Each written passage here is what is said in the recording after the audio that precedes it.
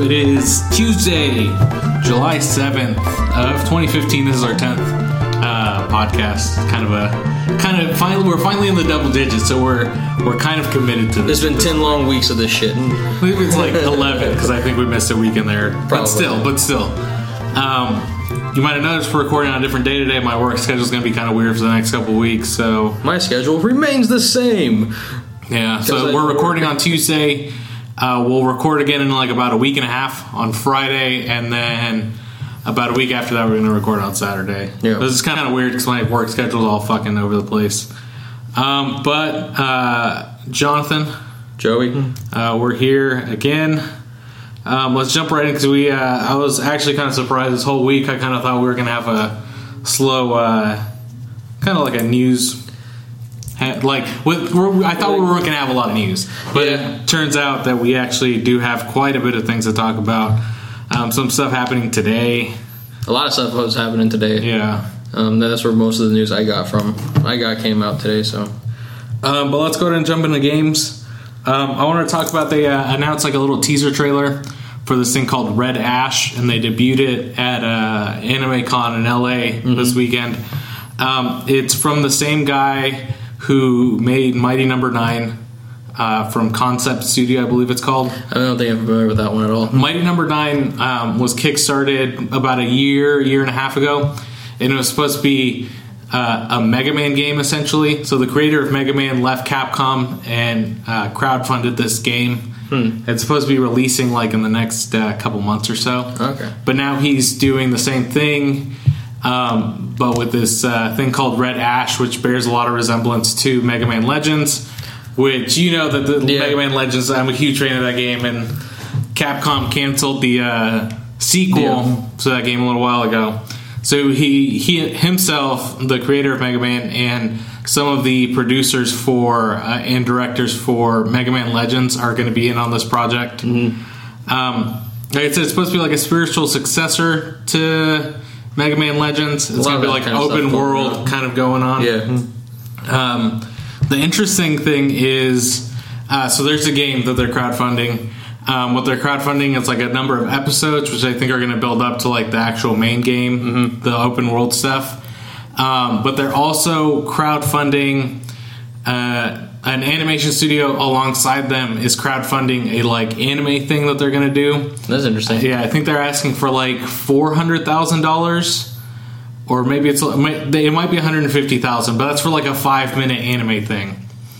If they reach like some of their stretch goals, they're going to make like a full-length movie. But I think it's interesting that they want to do like a kind of like an anime tie-in thing.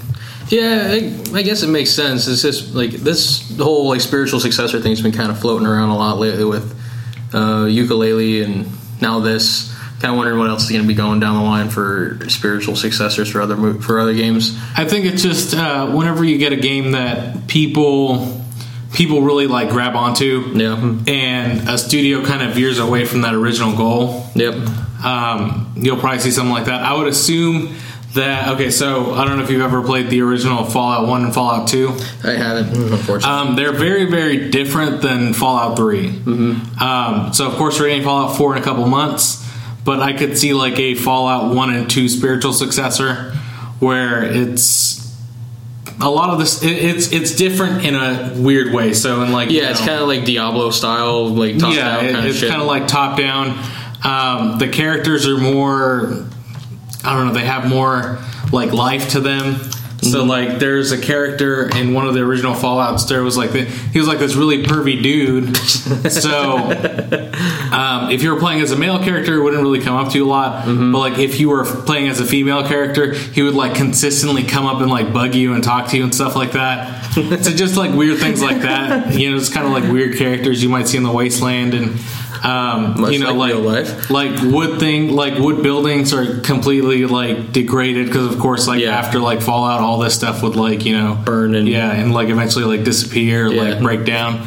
So there's not a lot of that, and there's just kind of got a different feel to it. Not that I don't love Fallout 3 and Fallout 4 when that comes out. I'm sure I'm gonna love it. But it's just a different kind of game. So I think we can probably see something like that in the future, probably for a spiritual successor. I don't know what other kind of, and like I would say it's usually just like those older games. I would think so. I mean, like people have been bugging for Conker's Bad Fur Day sequel. Right. It's never happened before. That will probably be the next thing to get some kind of spiritual successor, or maybe Rare would just like kickstart it or something. Who knows? Yeah, I mean, it's possible. So I just wanted to talk about that. We had some other news. Minecon was also this weekend. That happened in London. They released a trailer for the Minecraft story mode made by Telltale Games. We got a little bit of news out of that. It's not going to follow Steve, who's your main character in Minecraft. It kind of follows this other group of people, and they're running around looking for something or other. Mm-hmm. It looks interesting. I mean, it looks like a Telltale game, of course, but it is set in this Minecraft world. Like, you see at some point he like asks for a sword, or like asks one of the people to make him a sword, and you just see like a stick and like two little like cobblestone blocks put together, and all of a sudden it like turns into a sword. So, yeah, it seems cool. I'm kind of excited for it. I don't know if I'll like go out and play it or anything. Yeah, I mean, it's just such a weird property to make into a story game. It's just so not anti-story, just like I don't know what it's just. There is no story in Minecraft. There's no kind of like, it's just set rules. There's no like story mode. There's a survival mode and a creative mode, and that's about it. So, and there's no kind of narrative in the game at all. So that's kind of cool. Another thing that came out of Minecon, there's going to be a Windows 10 edition of Minecraft that's coming out with some new features. It's going to be essentially all the same stuff from current Minecraft. There's going to be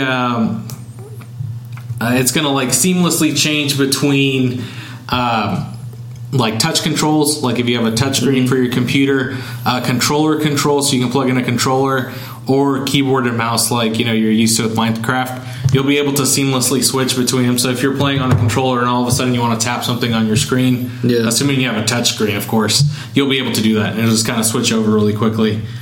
So it's kind of cool. I kind of like the fact that they're doing something special and giving Minecraft people a reason to go to Windows 10, right? Yeah. And in all honesty, Windows 10 looks pretty cool anyway. Yeah. I mean, controller support is something that I would have liked in the PC version of Minecraft a while ago. Yeah. I don't really play games on PC, so I wouldn't know. Yeah. I love PC gaming, but I'm not like a big keyboard and mouse guy. I prefer to kind of like either sit on the couch and play something on my computer with, like a controller, or plug my computer into the TV and just sit on the couch and play something with a controller. So that's kind of cool. I don't know what else do we have for games. Let me bring this up here. Apparently, I'm not a Final Fantasy person, but so there's a Final Fantasy Online. Yeah. That was launched a while ago, wasn't it? It was launched a while ago, but the Mac version just released about a week or two ago. And I guess at some point or another, they didn't update all the requirements for the Mac. Yeah. So all these people bought the game, and the game wasn't running, and like they were having all these like launch problems. So they stopped selling the game, and they like issued refunds to everybody who bought it. I'm kind of starting to realize a trend here. You kind of saw the same thing happen with Arkham Knight for the PC. With so many bugs and everything that came out with it, they stopped selling it altogether. There's just a lot of damage control that's been going on with PC games lately, and it's kind of disheartening because PCs were kind of like the gaming rigs for the longest time. Right, they were like the pinnacle of like what everybody looked up to. Pretty much until like consoles started gaining like a lot of steam with like a couple generations ago.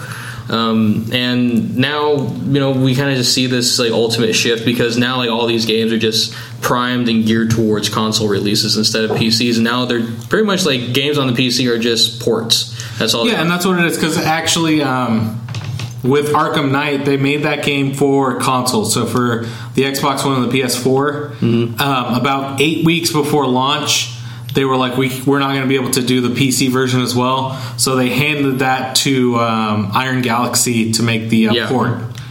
Apparently 8 weeks wasn't enough because they couldn't fucking get it done. But fucked it up. So yeah, it's I find that interesting that now we're kind of veering away. Not with all games. So you see a lot of indie games come to PC, but with those big AAA titles are kind of aimed more so for consoles and then ported to PC. I thought that was interesting news, though. Yeah, we're kind of seeing a weird trend of.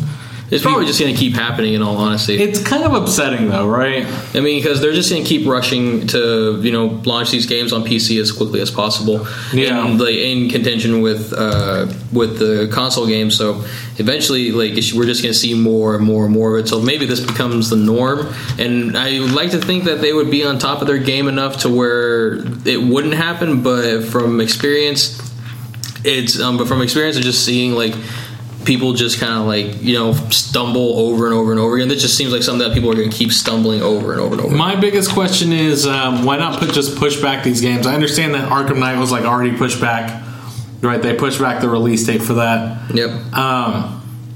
But I'm pretty sure most PC players would rather wait, let's say, an extra month. Yeah. An extra month for this game to come out perfect, than get a piece of crap.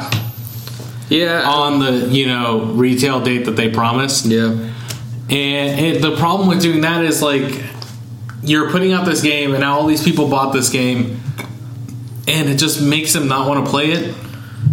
A lot of people are going to ask for refunds, and they're not even going to bother buying it anymore. So why not just? I'm pretty sure no one would be upset with a game being pushed back. Let's say if November comes around and Fallout, they're like, you know what, this game isn't gonna we need to work out some more bugs, give us another 2 months. Let's say Fallout came out in January or February. I would be okay with it because you know that you're gonna get a better product in the end. Of course you're gonna be upset, and everyone's gonna be upset by it for a week or so. Yeah, well, then after that everyone's kind of just gonna teeter down. And yeah, I mean, I don't know. I'm just kind of used to games being pushed back. It seems like a lot of big title games, at least once again for consoles, get pushed back a lot. I mean, look at GTA 5. GTA 5 got pushed back how many times? A lot. And then the console, the upgraded version kept getting pushed back, and the Heist is something that they promised really early on, but it took about a year and a half for them to do that. I mean, I'd rather them take another 6 months to put in a really cool feature in the game for free. Right.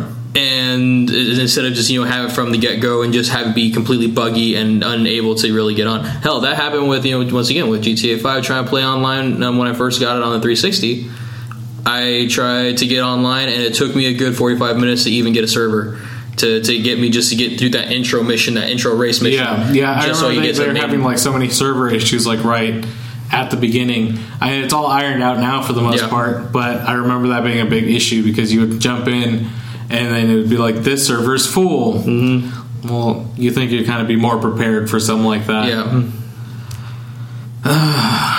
But hopefully, I want to see I want to see this trend stop because we've had a lot of games released in those last year or two that are almost unplayable at launch. You see Assassin's Creed Unity had such a big problem with that. And of course most of the stuff they fix within a week or two. But they shouldn't, that's not a completely open world RPG game, because those I give a little more leeway to, Fallout or Skyrim or The Witcher. Of course there's going to be big ass problems because those are big ass games and you can essentially do anything. So of course there's going to be certain things that are going to bug out, but with a game that's more compacted, I guess, kind of streamlined and linear a little bit. And something where it's okay, if it was linear is probably not the right word, but it's a kind of linear, I would say. But it's not something small, the fact where faces were disappearing, you couldn't that didn't come up in QA and nobody caught that. Yeah, that's the kind of thing I have a real issue with. But moving on. We had some interesting news earlier in the week talking about the NX. Okay, what is the NX for people who don't know, like myself? Okay, so the NX it's codename NX. That's what Nintendo is naming their new console. Mm-hmm. They haven't given us an actual name on it. They haven't actually talked about it at all. They've just said that they're working on their next thing, and it's codenamed the NX. Okay. But they said they wouldn't talk about it until next year at E3. So they made a really big point this year to be like, NX won't be at E3, our mobile games won't be at E3. They said we're going to talk about it in 2016. Okay, well, they're still kind of jumping the gun, even if they're waiting a whole year to talk about it again. I mean, the reason why they talked about it in the first place, and it makes sense, was during the mobile announcement that they were going to make mobile games. Mm-hmm. They told, this was during a like shareholders meeting, they told everybody like, don't worry, we're not like stepping out of the like console realm to go to mobile games. We are working on a new console. So they kind of said that just to make sure like investors didn't freak out or anything. Yeah. Of course, people heard about this, so it became like a big deal. Yeah. But they said they weren't going to talk about it. But recently, let me read this. There's a report that cited that Nintendo gave this company Foxconn, which is a Taiwanese supplier and manufacturer of like tech products. They like greenlit to start pilot production, quote unquote, of the Nintendo NX. The pilot is expected to kick off by October 2015, and orders expected to be finalized by March 2016, with mass production to start by May or June 2016. And it said that Nintendo will be looking to ship 20 million units of the Nintendo NX during its first year. Now, this is just like sources that are very familiar with these kind of things. Yeah. Like, of course, nothing's set in stone. Nintendo hasn't come out and said anything. But I find that so interesting that they... it says that the reports claim that Nintendo's anticipated to release this in July of 2016. Okay, that's bullshit. So that seems really, really soon. Yeah. First of all, well, I mean, like if you look at it, how far into the Wii U's console lifespan are we? Like 4 years. 4 years. So that's like just a little bit over half. Maybe 3 years. Okay, so I guess the safe estimate is about halfway into its lifespan, because the typical console has about 6 years of lifespan. Yeah, but the thing is, like the Wii U, let's be honest, has had fairly poor sales, and part of that might be because of the misconception behind it. A lot of people kind of just thought that the gamepad was going to be an attachment to like the original Wii. They didn't make like a big enough point to say like this is a different console, calling it something new.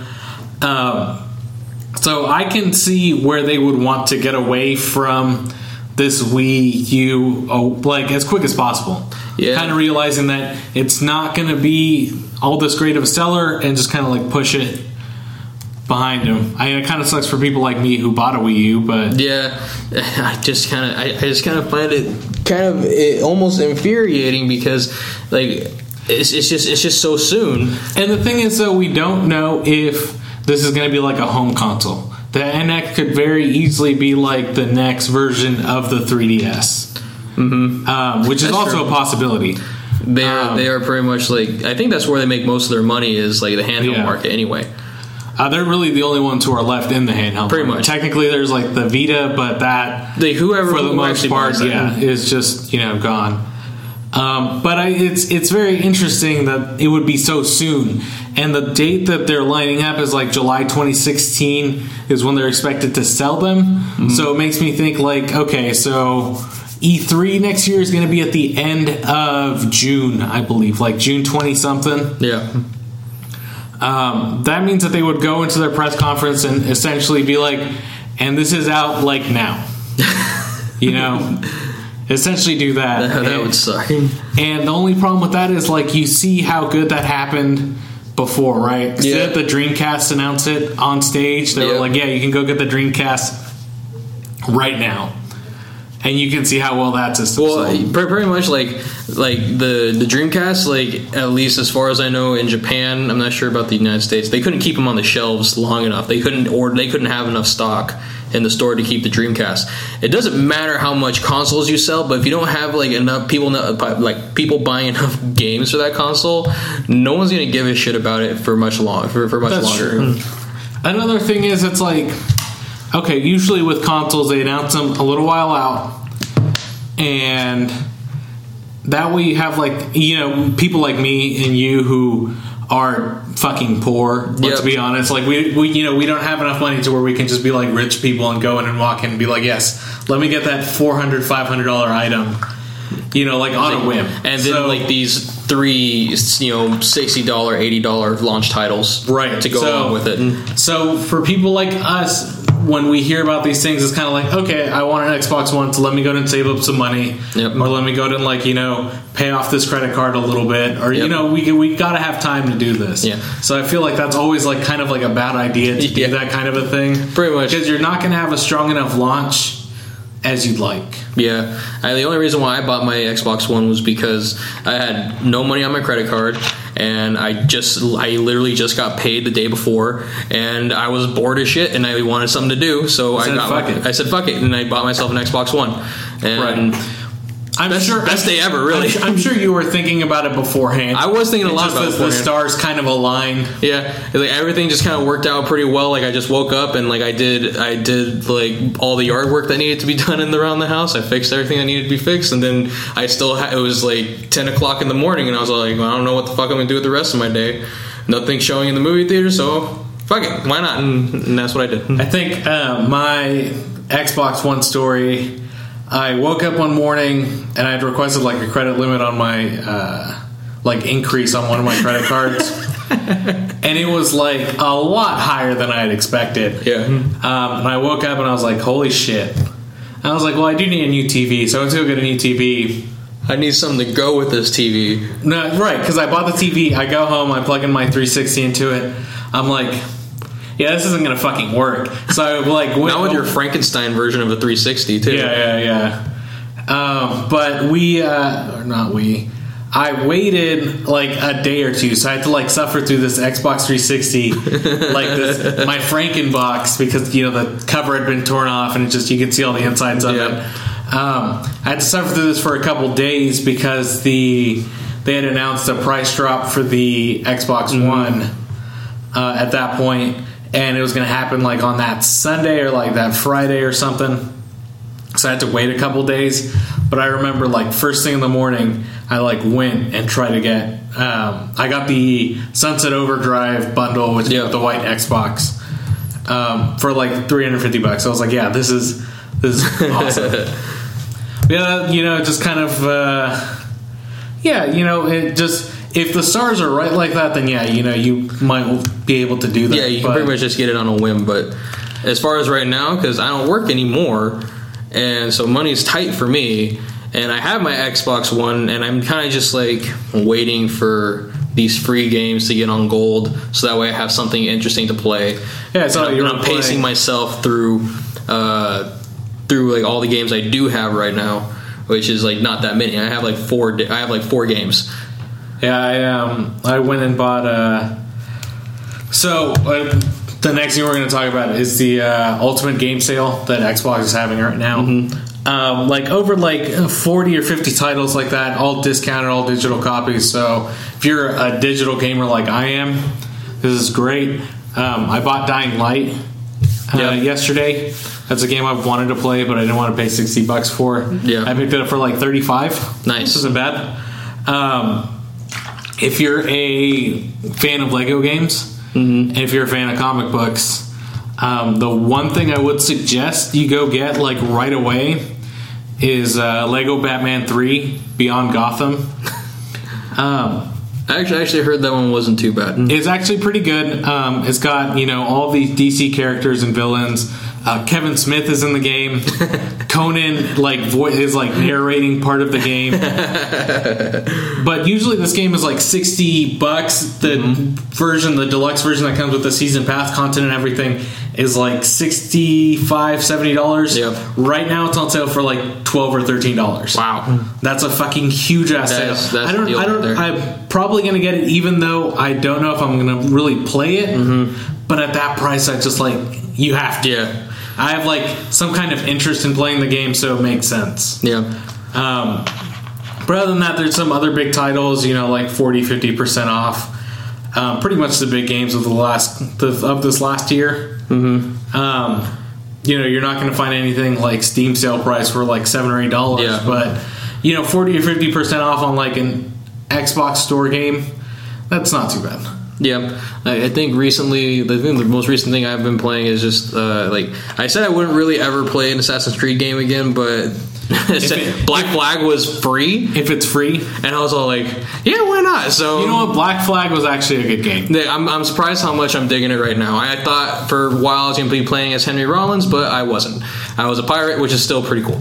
Yeah, and you can play as a pirate, and you're just going around fucking doing pirate shit and being in a pirate boat and I liked it. I enjoyed playing it. It's not bad. It's pretty good. It actually kind of makes me. It feels a little removed from the normal Assassin's Creed games, right? Like the whole Desmond saga and shit. Yeah, yeah, because you're going around from to all these different islands, right? And some of them look like Pirates of the Caribbean-y almost, right? So it just kind of has that weird feeling of weird, almost Adobe style buildings. I liked it. Yeah, that kind of covers all the video game news for this week. Of course, there's little news here and there I'm sure that we're missing, but for the most part, this is it's kind of all the big stuff that kind of happened this last week. We can keep going into the movies. We can take a quick break if you want. Let's take a quick one real quick. All right, let's go and take a quick break, and we'll be back, and we'll talk about movies, because we actually have a huge list of stuff that we should be talking about this week. We'll be back.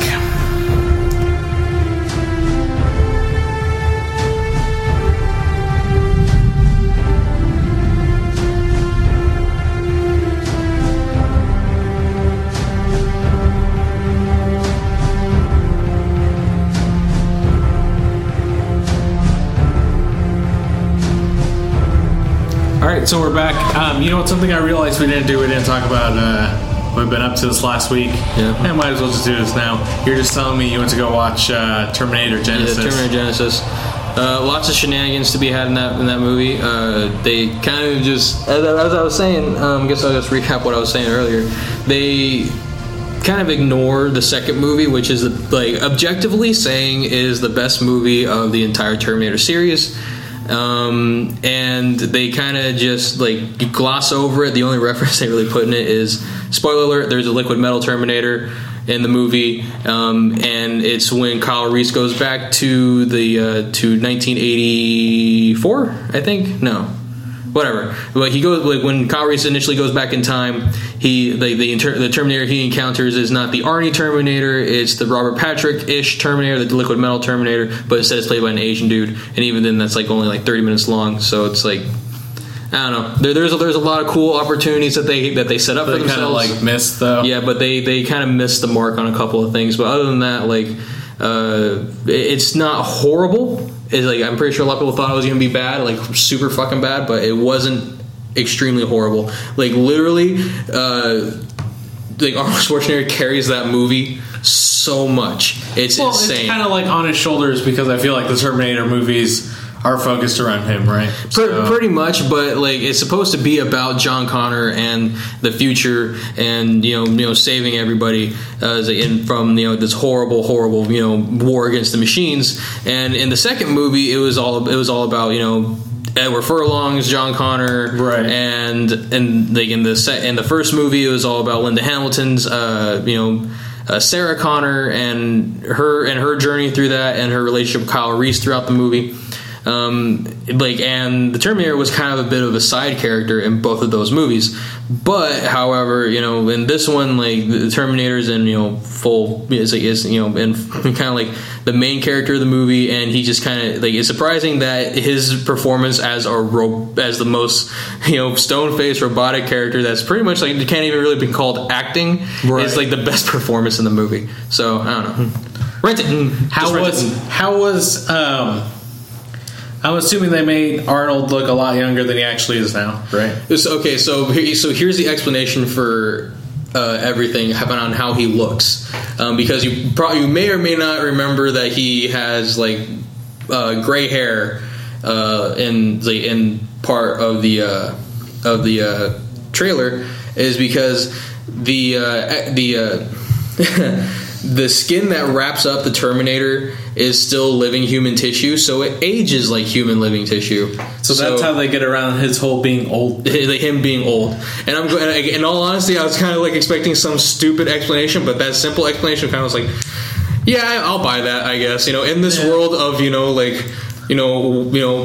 functioning robots that are sent back in time, I can buy human skin that ages on top of a fucking robot. Yeah. I mean,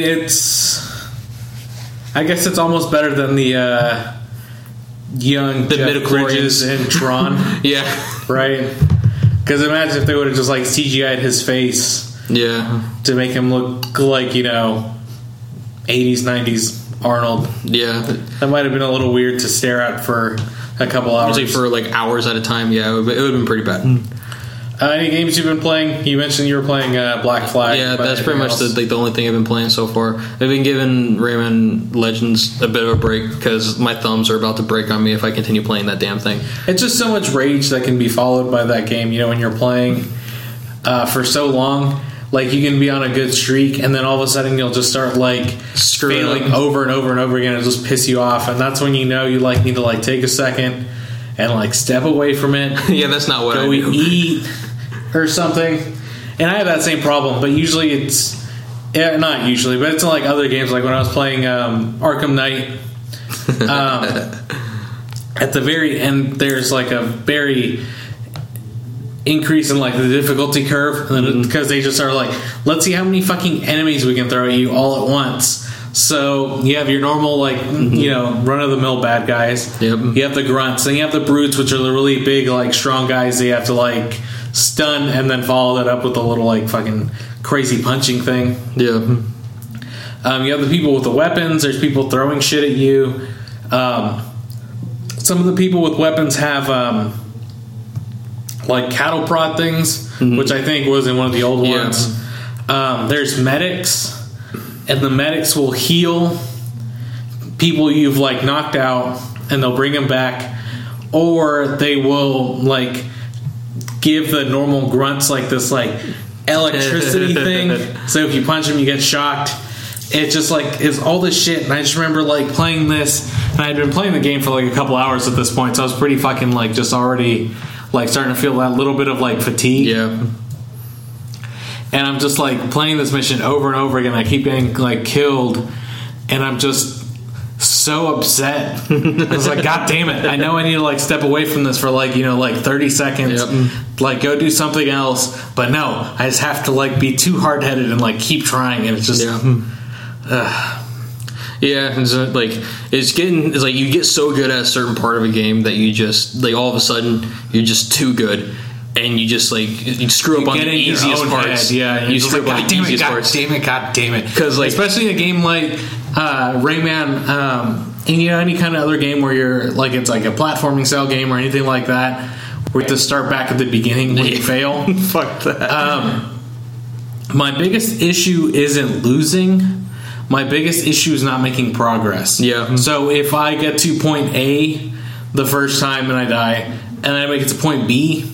And make it, and then I die, and then I get stuck on point A again. Yeah, I get really, really fucking frustrated. Like for me, like I just like I attack it with brute force, and I just keep going at it until eventually I pass. Like I played one level for a good 45 minutes to an hour before, just trying to get through, because like in Rayman Legends, think you have to, like there's these like timed levels Right. And you have to get through a level. Like you have like tiers. So you have like the 40-second tier where you save like all 3 people who are about to be blown up into rockets, and then you have the 50-second tier, and then you have the minute. And so like I've been like every single time I get like I don't get the 40-second mark, I just do it over again, and I just keep attacking it over and over and over again, and I'll find the pattern, and I'll do like all the patterns just right until finally like I get to like one part, and I'm just like stuck there because I just get lost in my own head, and then I just like keep screwing up over and over because I can't remember for the life of me to do that one single thing. Yeah, and it's just like you do get in your own head, so like like, oh, I need to like jump and hit at this point, but for whatever reason you're like hitting and then jumping, or you like jump too late, or you like jump too early, and you just kind of like get in your own head, and you're just like, I know if I like stepped away for a second I would be fine, and I could come back and like beat this thing, but never works that way. Never works out. Moving on. What have I been playing? So I beat Arkham Knight. I want to start the New Game Plus, but I also want to kind of finish a little more of the side stuff before I do that. Like I said, I bought Dying Light. I played about an hour or 2 of that this morning. That seems pretty cool. I mean, it kind of feels a little Dead Island-y. That's pretty much like I think what a lot of people were saying about it, wasn't it? But not in a bad way. So it kind of takes that aspect of like fighting zombies almost, because you know how in Dead Island you would like have to hit a zombie like a couple of times for it to like actually like die or fall over or whatever. It kind of takes that same feel to it.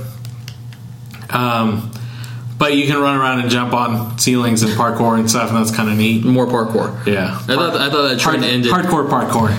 I thought that trend ended like a while ago too. I was kind of glad to see it go because I mean, like the only game it really works for is like the Batman games and for like Assassin's Creed, and that's You're telling me that Brink didn't have the best parkour. For the last time, Brink was the shittiest thing and the most expensive coaster I've ever bought. Okay. The parkour is pretty cool though. No, I like the movement maneuvers in that game, even though everything else was broken. Anything else I've been playing? I was going to play Mortal Kombat this morning, but I couldn't get the Predator DLC to download just yet, so I'm probably going to do that a little later. I think that's about it. I downloaded a downloadable game on my computer called Not a Hero. Yeah. That game is pretty fucking great. Pretty cool. Yeah. It's like, like an indie title. It's like $12. It's from the same people who made Ollie Ollie. Yeah. But it is a shooter. It's like a 2D cover-based shooter almost. So you like slide with A, but you can slide into cover. So like there will be like, you'll see like a boiler or like, some kind of box. And you'll hit A and you'll like duck against the wall, so when people are shooting at you, you won't get hit. You can like pop out and shoot people. You can like slide under people and knock them over and like execute them. That's kind of like a cool little that seems pretty interesting thing. Steam gets the coolest stuff. Yeah, they always get the coolest stuff. Yeah, so it kind of a big reason to get like a Steam machine or like that would be the next thing I think I would probably get if I can swing that in some way. Yeah. But I think that's about it. I don't think I watched any movies this week really or anything. Yeah. I bought 3 new movies. Now that I think about it, I got added to my Blu-ray collection. I got Heavy Metal, old school animated flick. Pretty fun to watch. Pretty crazy too. It's just kind of like these 4 short animated stories. Strung together, following this ancient artifact called the Lochnar. It's pretty cool, sci-fi fantasy stuff. So if you're into that, check it out. I got Whiplash. I've been looking for that one for the longest time because for some reason no one wants to carry that in Blu-ray. They only carry it in DVD. Yeah. So it was my favorite film of last year. So I'm excited to have it now, and I'm probably gonna watch it to death over and over and over again. And then I just got another film that I've been looking for a while, a classic film called Sunset Boulevard, classic noir flick, and love it. I watched it last night. It was just as good as I remember it being when I first watched it on Turner Classic Movies. So, well, that's pretty cool. Yeah. All right. Speaking of movies, we have a shitload of movie news for this week. I'm very surprised. Yeah. Especially because I think all of last week there wasn't a whole lot. Yeah. But then I looked at our note this morning or this afternoon, while I got some lunch before I came over here. But I was looking at it, I was like, holy shit, Joey actually put stuff in here that we can talk about. Earlier in the week, they announced that so Japan has these live action Attack on Titan movies. Mm-hmm. They announced that they're coming to the West. Yeah. Fully subtitled in English. And it's like a 2-part kind of a movie. Yeah. So they're releasing the first part in September and the next one in October. Is it actually hitting theaters or is it just straight to DVD kind of thing? It's going to hit theaters. Okay. From what I've heard. You're actually getting a theatrical release. Yeah. A lot of Japanese movies don't tend to get theatrical releases. Usually usually a lot of filmmakers, they'll just take the Japanese movie and then they'll just do their American version of it, and then will it be in all theaters? I really doubt Asian because I don't think it's got this big enough following, or recognition in the States. Pretty much that would be the biggest obstacle they would have to hurdle over, is just the lack of an audience for it. So probably if it gets released in theaters, probably get a limited release at best. Yeah, they won't get a wide release. Probably hit a couple festival circuits maybe, but it's just kind of an interesting one to bring to a live action flick, if anything. Right. It's very interesting because the Attack on Titan anime is so so over the graphic, top. Right? It's so weird and it's very emotional. I remember watching it just kind of being grossed out, especially in that first spoilers in that first episode. You have the main kid's mom get eaten. Yeah. First or second episode, but she gets dragged away. Yeah, she gets dragged away while the kid is watching. Grabs her, and the Titan just bites her fucking body off.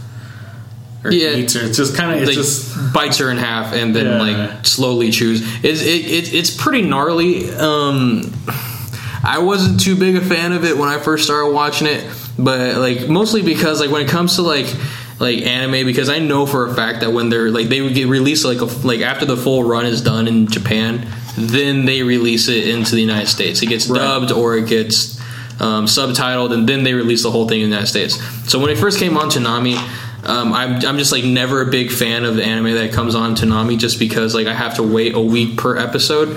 I would rather just see if I really dig it by just kind of launching into it, because animes tend to build up too much to one particular point into one episode, and then then after that episode, then it's just nothing again for a good stretch of 4 or 5 episodes until they build up to the next point.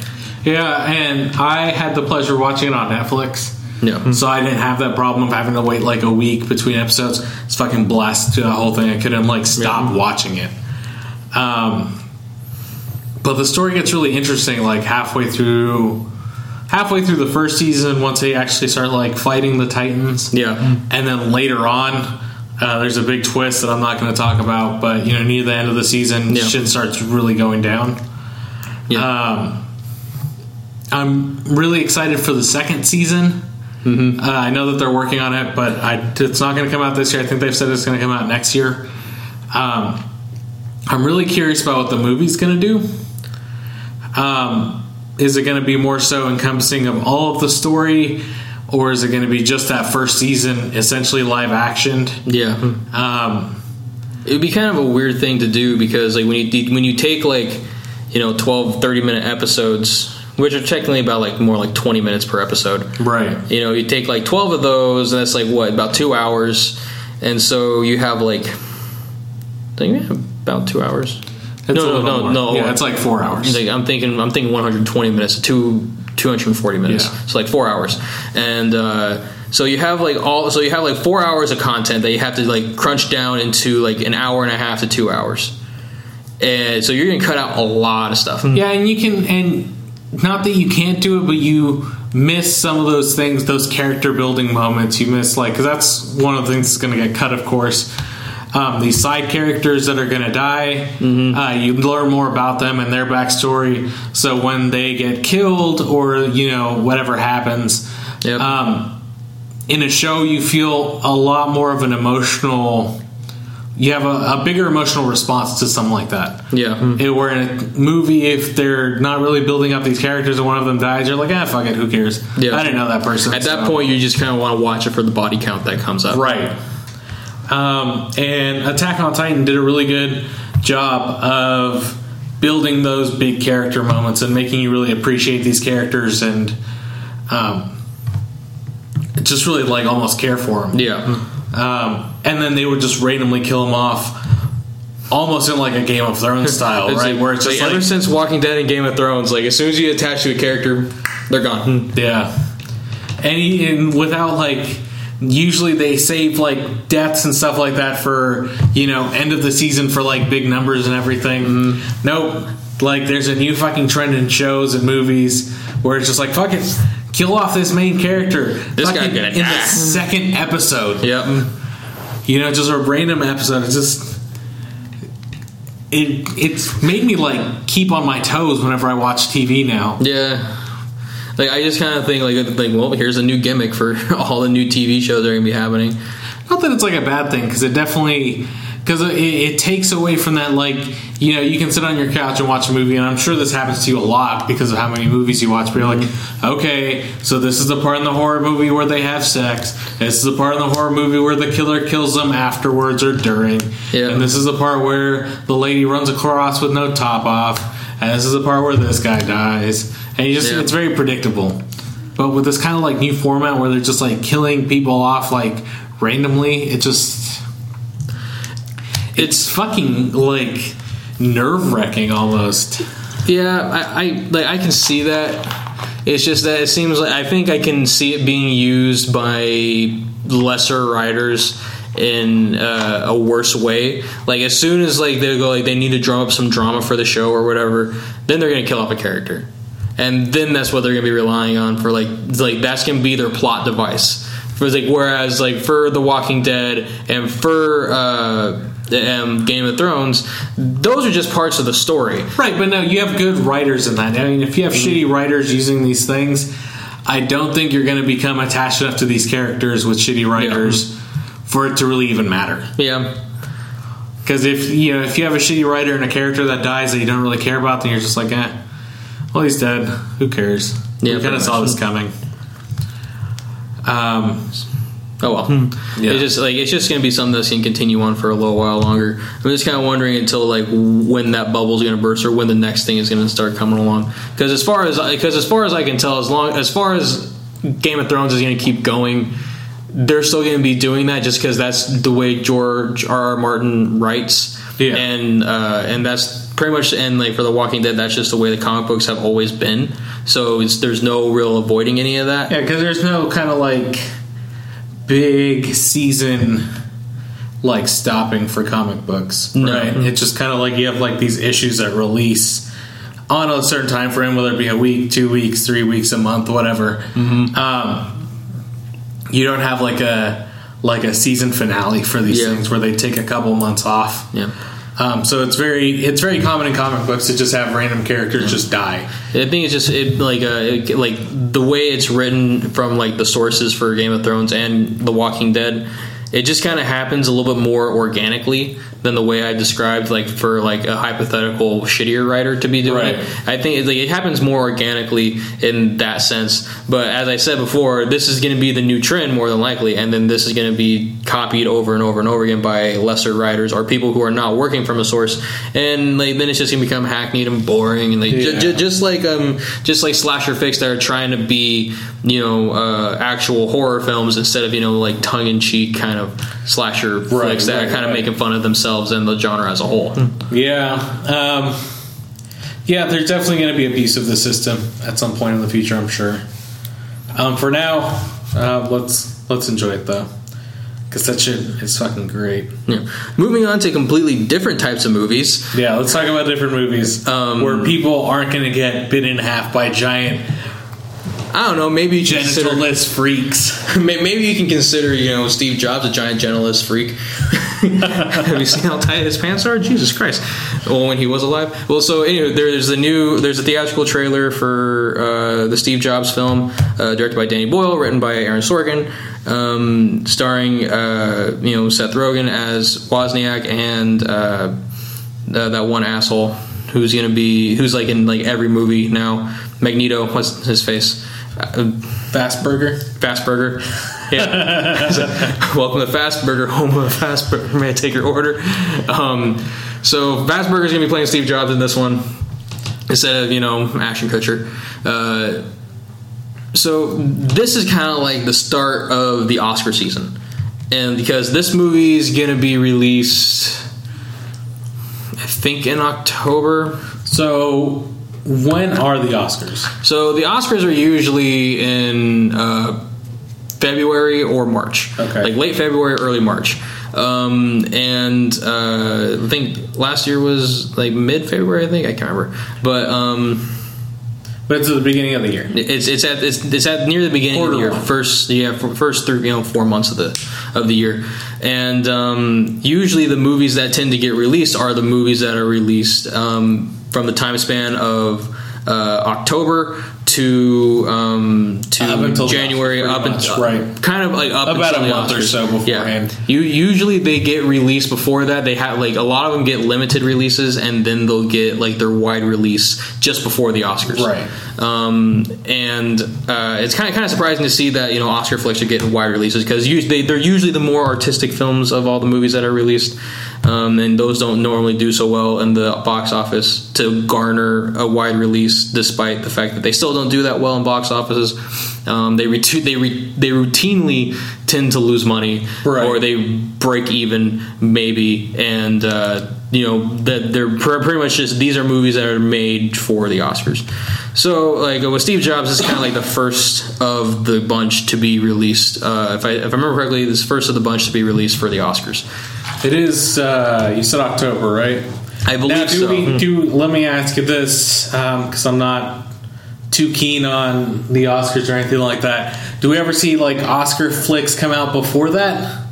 Like before October they release and they can still be like considered, but I figured it's just kind of that far off thing where they're not really, as long as it fits within the timeline of like, I think it's like a month. I want to say it's a month afterwards. Just like, this is not me really reading up on anything. Right. This is me just kind of like noticing trends and stuff in the film industry. It seems to be like maybe like a month afterwards, after a movie is released, after the Oscars, then that's when the timeline picks back up. And as long as it fits between that and, so let's say if we had a movie release in April, right? Mm-hmm. That would be fine. Yeah, but I would say that those movies are more than likely to go under the radar because they're so early off, right? They're so far off. The only movie to ever, as far as I know, to ever get Oscar attention and win Best Picture as well with other awards that was released early was a film called Silence of the Lambs, with Anthony Hopkins and Jodie Foster. And that was released fairly early into the season, which I think was like released in spring. It was released in spring. It was even before summer, so it was released in the spring, and that won Best Picture. And the reason why it won Best Picture, a lot of people are saying, is because of the home video market. Like, this is back when VHS was still a thing, very big, right. And when it got released on VHS, it was still within the public consciousness enough for people to kind of still noticed see it. Mm-hmm. Oscar season. Okay. Pretty much. That makes sense. It's like, you see that kind of same thing happen with video games and Game of the Years. Pretty much, usually games that like Dying Light. Dying Light came out in February. Yep. But I can almost assure you that it's not going to be a Game of the Year, and it's kind of going to miss that list. Yeah. Because most people are like, oh, I guess that did come out in 2015. Mm-hmm. Which I'm sure is kind of the same thing that happens with the Oscars, where they're like, oh, I guess that flick did come out earlier. Pretty much like the Oscars that are going to be happening in 2016 are going to be for the films of 2015. That's usually the way it works. Right. And pretty much like I'm like, this is the start. As I said, this is the start of the Oscar season with this film. Danny Boyle has been notable director. The last film he won an Oscar for was Slumdog Millionaire, won Best Picture, and I think he got him Best Director. I think right. And so I'm kind of excited to see what's going to be in this new batch of Oscar flicks. As we said before, with like some. Like as we were kind of talking about with earlier release films like Whiplash, as I was talking about earlier that I just got, that was released earlier with Sundance, right? And that was kind of picking up steam and got a release deal with a couple production companies, and then I think got like release deal with like Bold, and I think it was just Bold, yeah, and. They and so that kind of got released early and was nominated for Best Picture, Best Director, Best Adapted Screenplay, Actor, Supporting Actor. It only really won Supporting Actor, which is kind of a shame. But it's like, so I'm kind of excited to see what's going to be new, because like, and now it's just kind of making me think like a lot of these Sundance films are kind of getting a little bit more recognition, as we talked in earlier podcasts with Dope and Me, Earl and the Dying Girl. So yeah, just kind of really looking forward to this new crop of Oscar season. So like these movies, of course, have already like been released to some extent and been seen by the public, but you can see them probably more so getting like a very, very wide release sometime later in the year, right? To kind of hit that Oscar mark. Usually they'll get a wider release sometime in the year. Usually try and attempt to kind of make up some kind of like make up money for what they spent making the film. Usually within more independent flicks, it's kind of the same deal. They're trying to make their money back from advertising and from the initial release deal that they paid for the movie. Right. So because the way it works is that these independent filmmakers is that they shoot the film. They garner their own funding and they shoot the film. And then they submit it to Sundance, and then it shows at Sundance, and then hopefully there's some bids on the movie to release it. Right. That's the way these independent films are working right now. There are some other studios who kind of find scripts and fund other independent flicks, but usually this has kind of been the main way it's been going about for a while. At least these are the more notable films that have been going about. It's kind of like make your own work and put it out there, and someone will pick it up, as opposed to wait for someone to pick it up and then make the movie. Yeah, instead of kind of like some guy writing a script and hopefully and sending it to studios, that same guy will make the movie usually, and then show it off. Yeah, usually that's what it was. And also like same with short films is that sometimes they'll just adapt a short film into a larger film, mostly because they kind of want to show like especially like a first time director, they'll be like, yeah, hey, look, this is I'm capable of this. Right. Are you willing to get behind this? And some people say yes, some people say no. Same with first time directors or editors or producers. They'll make what's called like a sizzle reel, and a sizzle reel is what they do for they'll have like a particular idea, they'll have like a vision for like something that they want to do. Right. Like a really good example of this is actually this fake trailer for Knight Rider. If you ever go on YouTube, just type in Knight Rider trailer, and there'll be like this big picture like Chris Pratt on it, and that is essentially a sizzle reel. It's kind of like this mock-up trailer of what you want of like other existing films, and you'll cut them together, and that's what you'll want the movie to look like. Right. So that's what directors, that's what kind of like well-known directors do, and new directors do, is that they'll kind of like chop something together real quick. They'd be like, I want to, and then of course they would go to studios, present these, and be like, this is what I want to do, something along those lines. Look, this is the property I want to make, this is what I want it to look like. And then if the executives or whoever they talk to think they can make some money on it, they'll greenlight it. They'll push it forward further into production, and then they'll get a script together, and then after that they'll try and push it into greenlit production, unless it gets caught in hell, then goes away. So you're telling me all I need to do is to be a big time movie director. What I have to do is I have to cut parts of Fast and the Furious. I have to cut parts from Jurassic World. I have to cut parts from Jurassic Park, and I'm going to make a racing dinosaur movie and take this to the studios. And Vin Diesel is going to be it, and the T-Rex from Jurassic Park is going to be it, and the Andromedus Rex from Jurassic World is going to be it, and they're all going to be the stars, and somehow the car is going to be big enough for the dinosaurs, but also small enough for Vin Diesel to drive, and they're going to drift, and then they're going to fly out of helicopters. Not only does this sound like a bad fan fiction, I want to write the screenplay for this. I want to write this horrible fan fiction screenplay for this. Let's make this sizzle real. Yes, let's do it.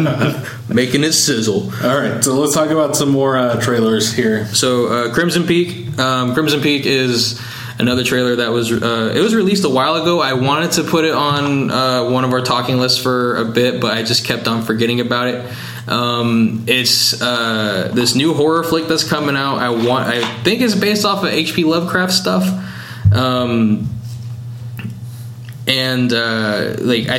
Let's see, hold on, let me look it up real quick. Crimson, because I want to say it's done by Guillermo del Toro. Okay. It's starring Charlie Hunnam and then the dude who played Loki in it, and it's set to release in October 9th. And I'm pretty excited about it because, one, I love horror flicks. Yeah, directed by Guillermo del Toro, written by, and also Matthew Robbins.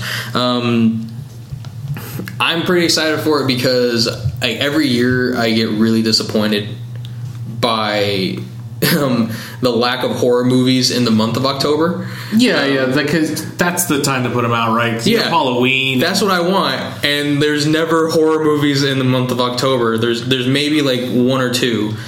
And they're usually they're okay, but for the most part, horror flicks that do come out in October, usually sometimes they'll rush it and it'll come late and it'll be really horrible.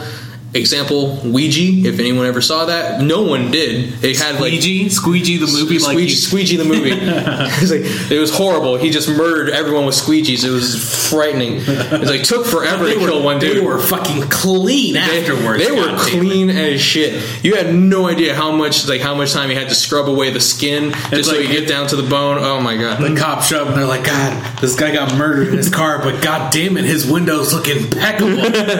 He's do you see how white that bone is? No blood at all. Wow, this guy is good. But case in point was Ouija.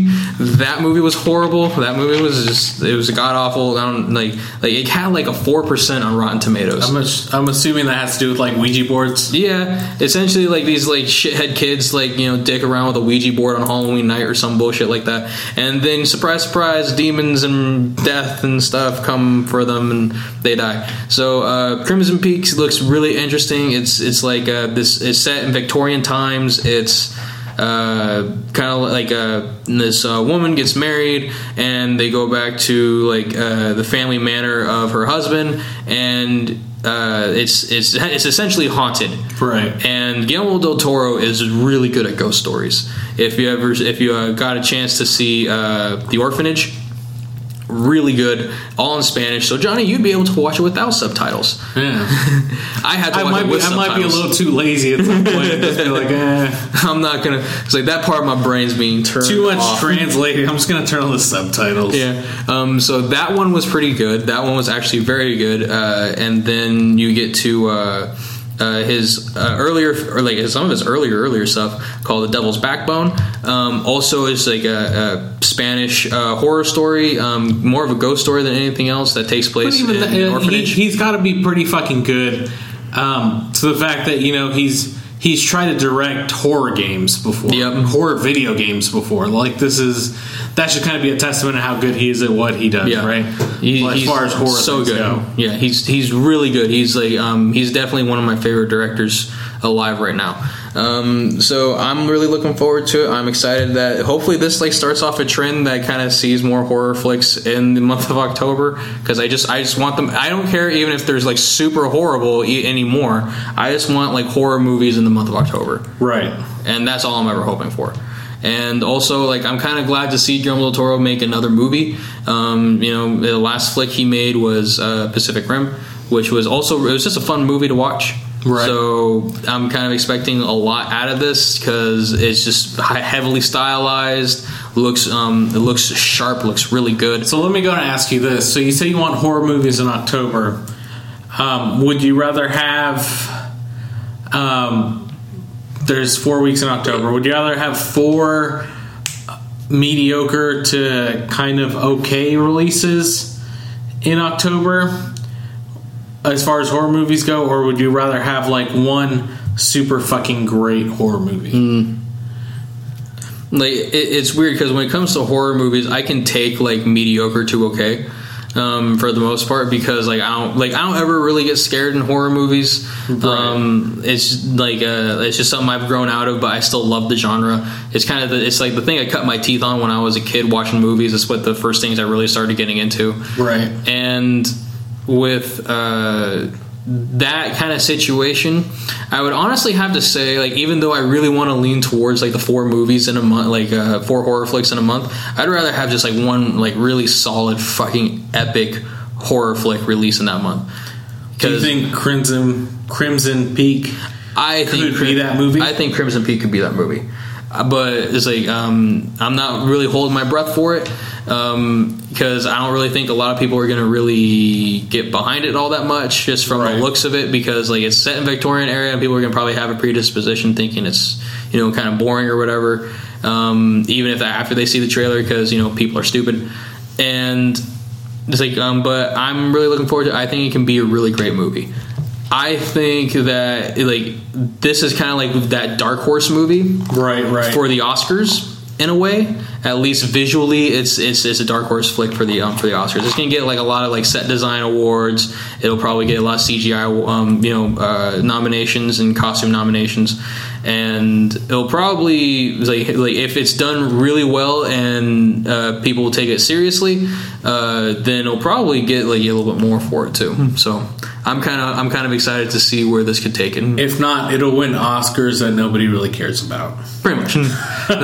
It's sad to say that that all those technical nominations don't matter to a lot of people who just go to watch movies, but to me they matter. Yeah, to me they matter.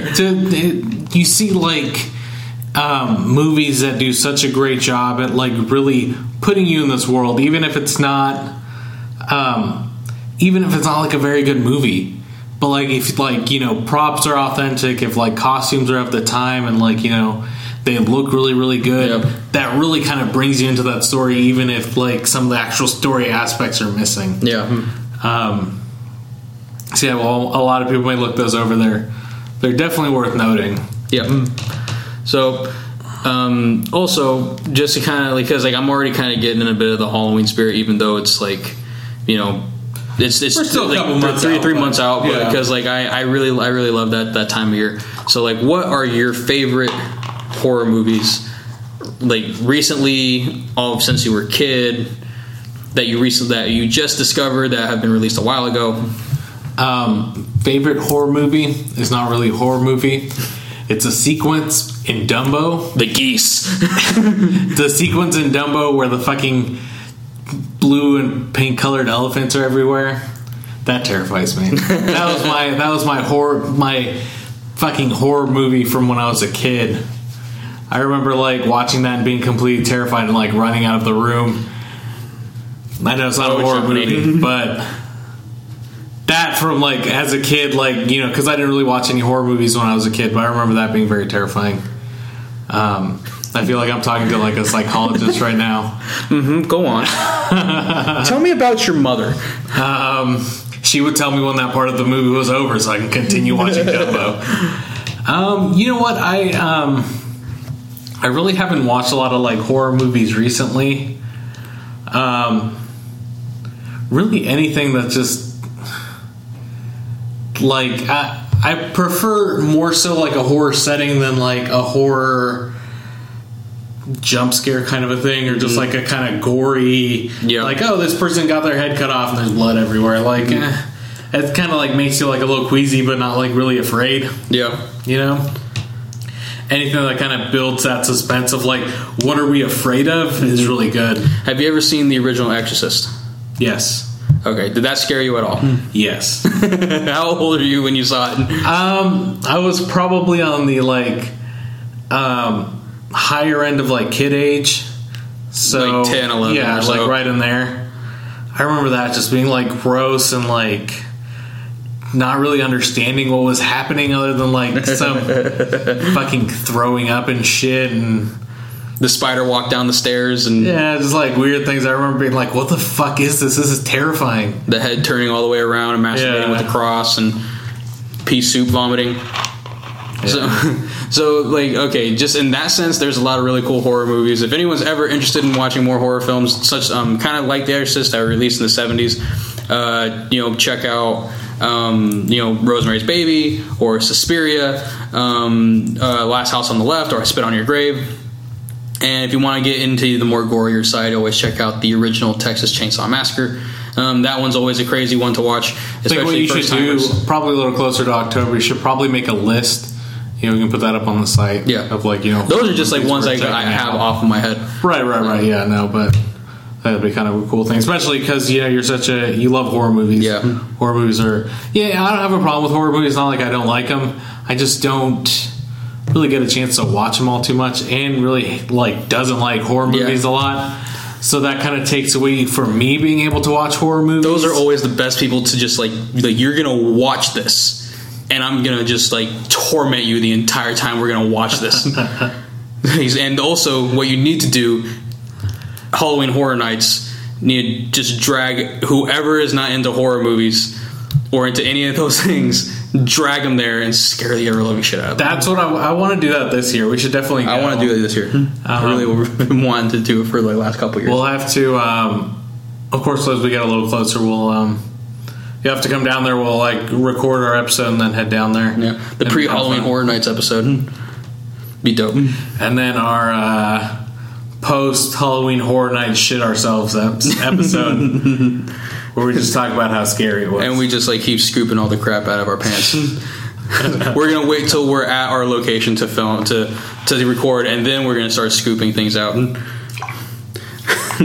Okay, so moving on to serious, to a more serious genre film. To not shit ourselves movies. More so a movie to kind of make actually both movies will kind of make you sad and upset. The first one, recent news is that Netflix is going to be releasing feature films.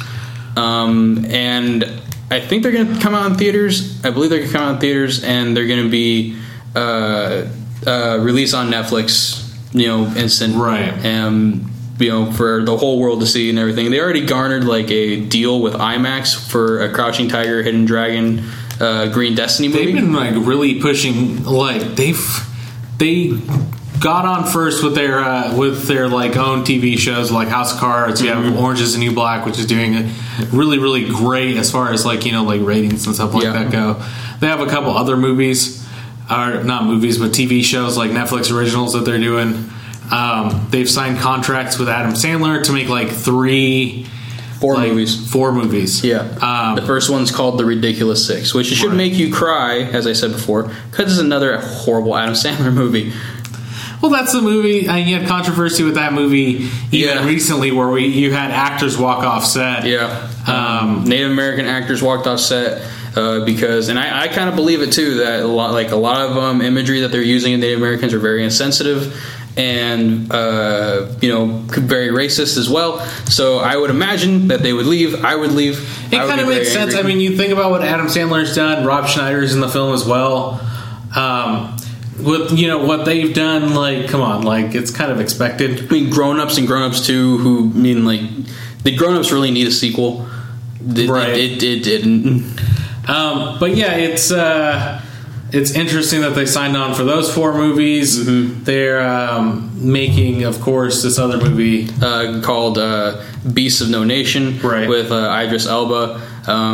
It's about child soldiers in Africa. And once again, probably gonna make you cry. And it's also another kind of movie in being considered for Oscar contention as well. Mostly because of right now subject matter. Because you don't make just a movie like that. Do we know when that's going to be releasing roundabout? They have released the release dates. Damn it, I had it with me. And it's going to be at the end of this year? I think it's going to be at the end of this year. Okay.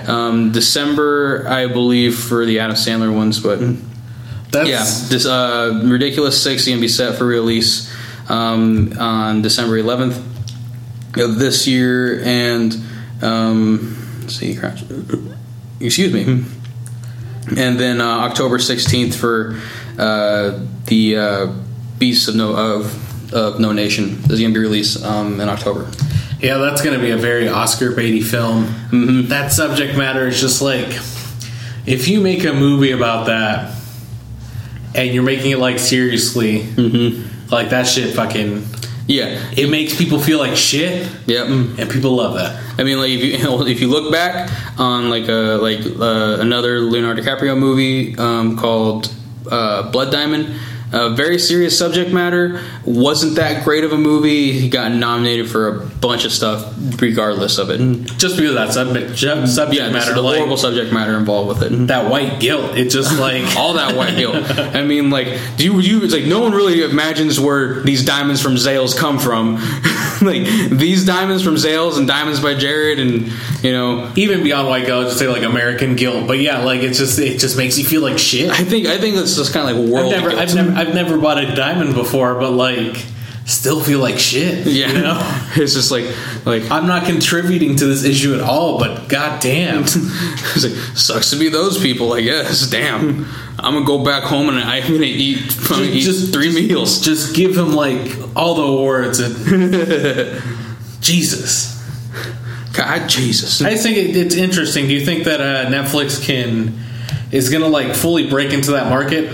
Like the whole question about their sustainability in feature films, I think they can, because they've been making regular like television shows for a while now, and that's been picking up steam, and I think they right now have the confidence in them to go full head into original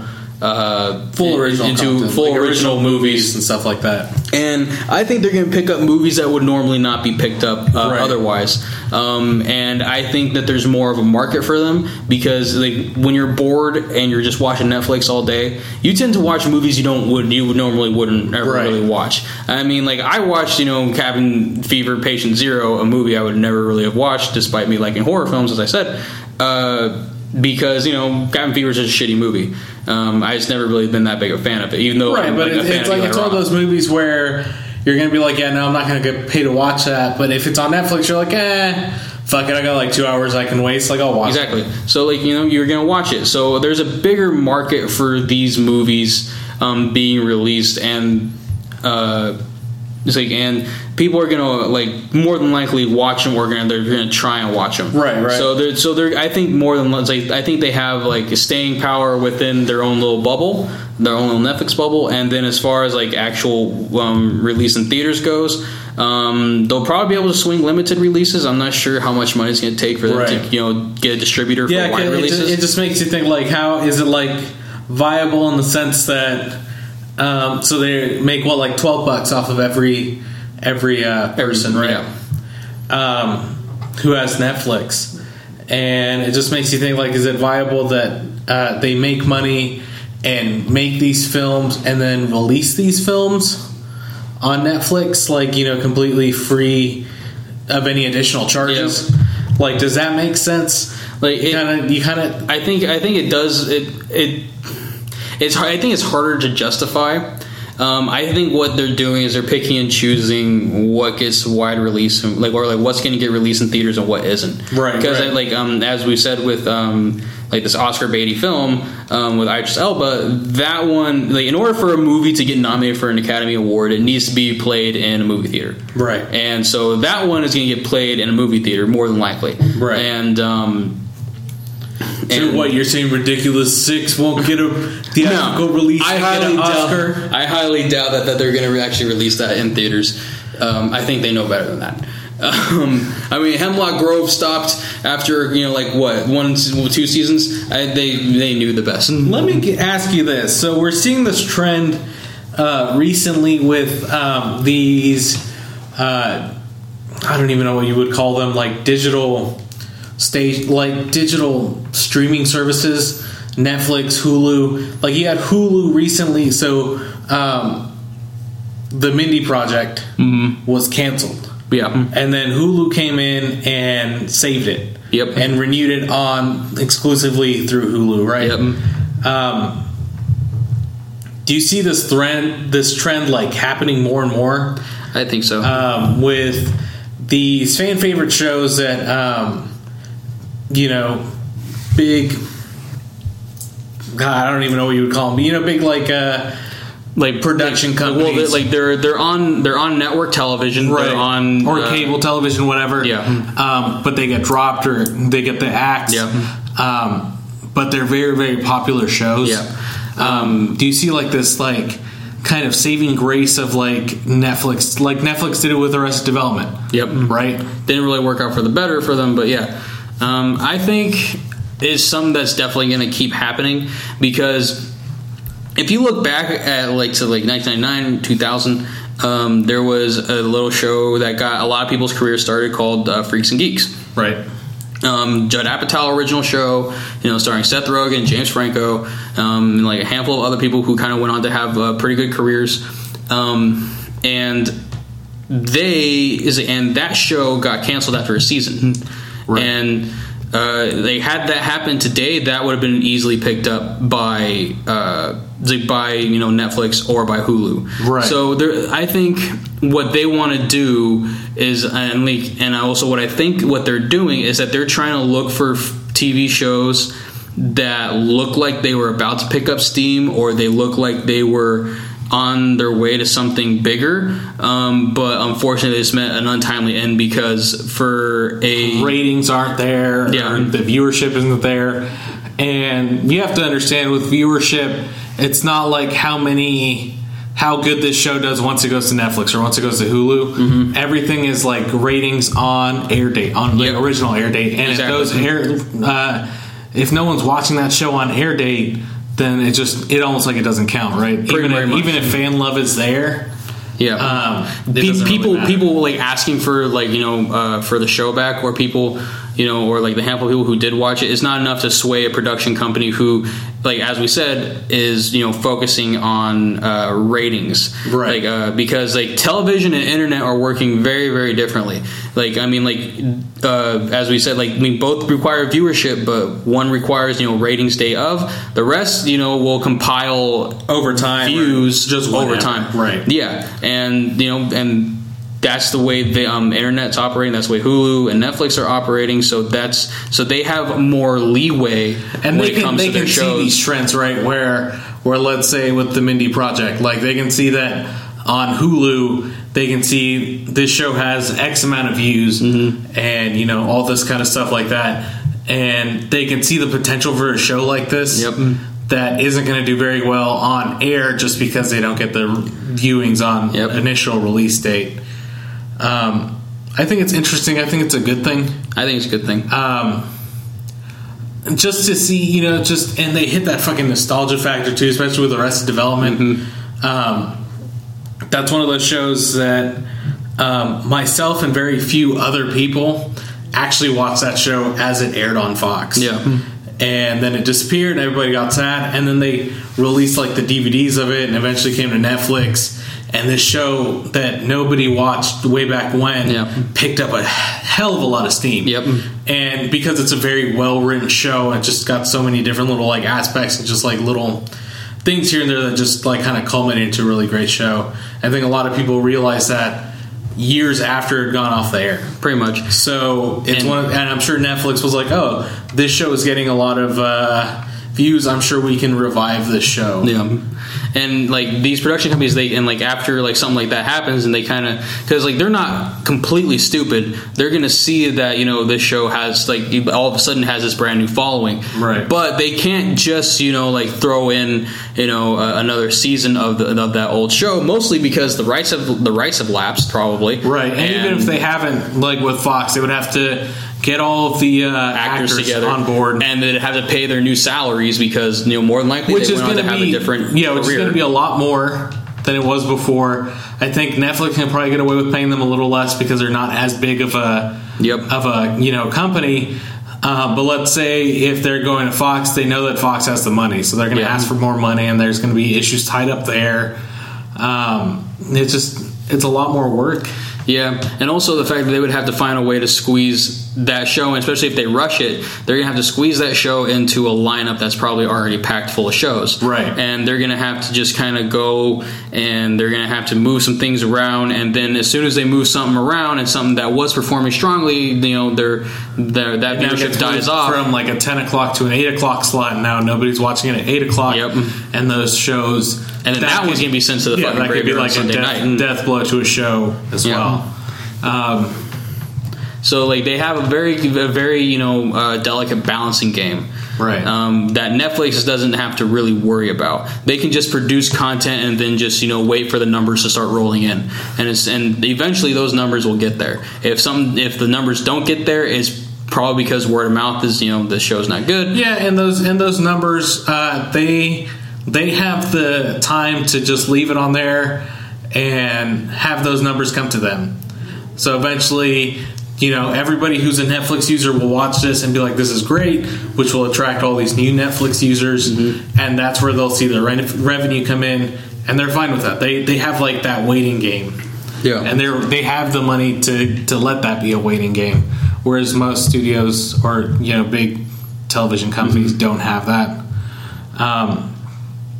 Hopefully it's a trend that we see, because there's a lot of good shows that seem to be getting canceled. Yeah. Recently they announced that Hannibal wasn't going to be getting was going to be canceled. Yeah. And I think they were checking with Amazon and with Netflix to see if they wanted to save that property. Yeah. I'm not too sure if that happened or not, but I remember them talking about that, and I find that very interesting, that now that once these shows have been canceled, that they kind of can go ask these other companies if it's okay to continue the show on there. Yep, they can bid out their show to other groups. Yeah, and as we said, kind of brings them back to expanding their lifespan and kind of being able to put their whole vision out there instead of having to be cut down too early. What I think this has started is like the death of the cable box.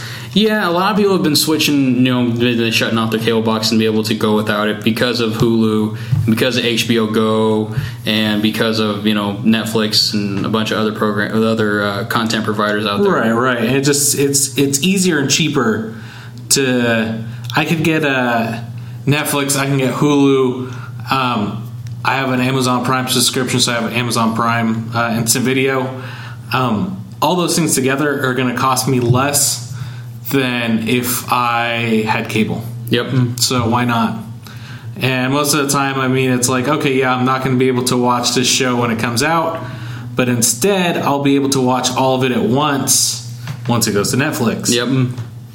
Which I actually prefer. Yeah. So, and eventually, in all honesty, we can kind of if we're hyped for a show, if you kind of just stave it off for a week or so, you're gonna forget all about it till eventually it gets to Netflix or Hulu, then you're gonna be excited again, and then you're gonna just burn through the entire series in a week. Yeah, I remember I did that with Breaking Bad, the final season. Of course, there's all this hype, and I managed to somehow stay away from most of the spoilers.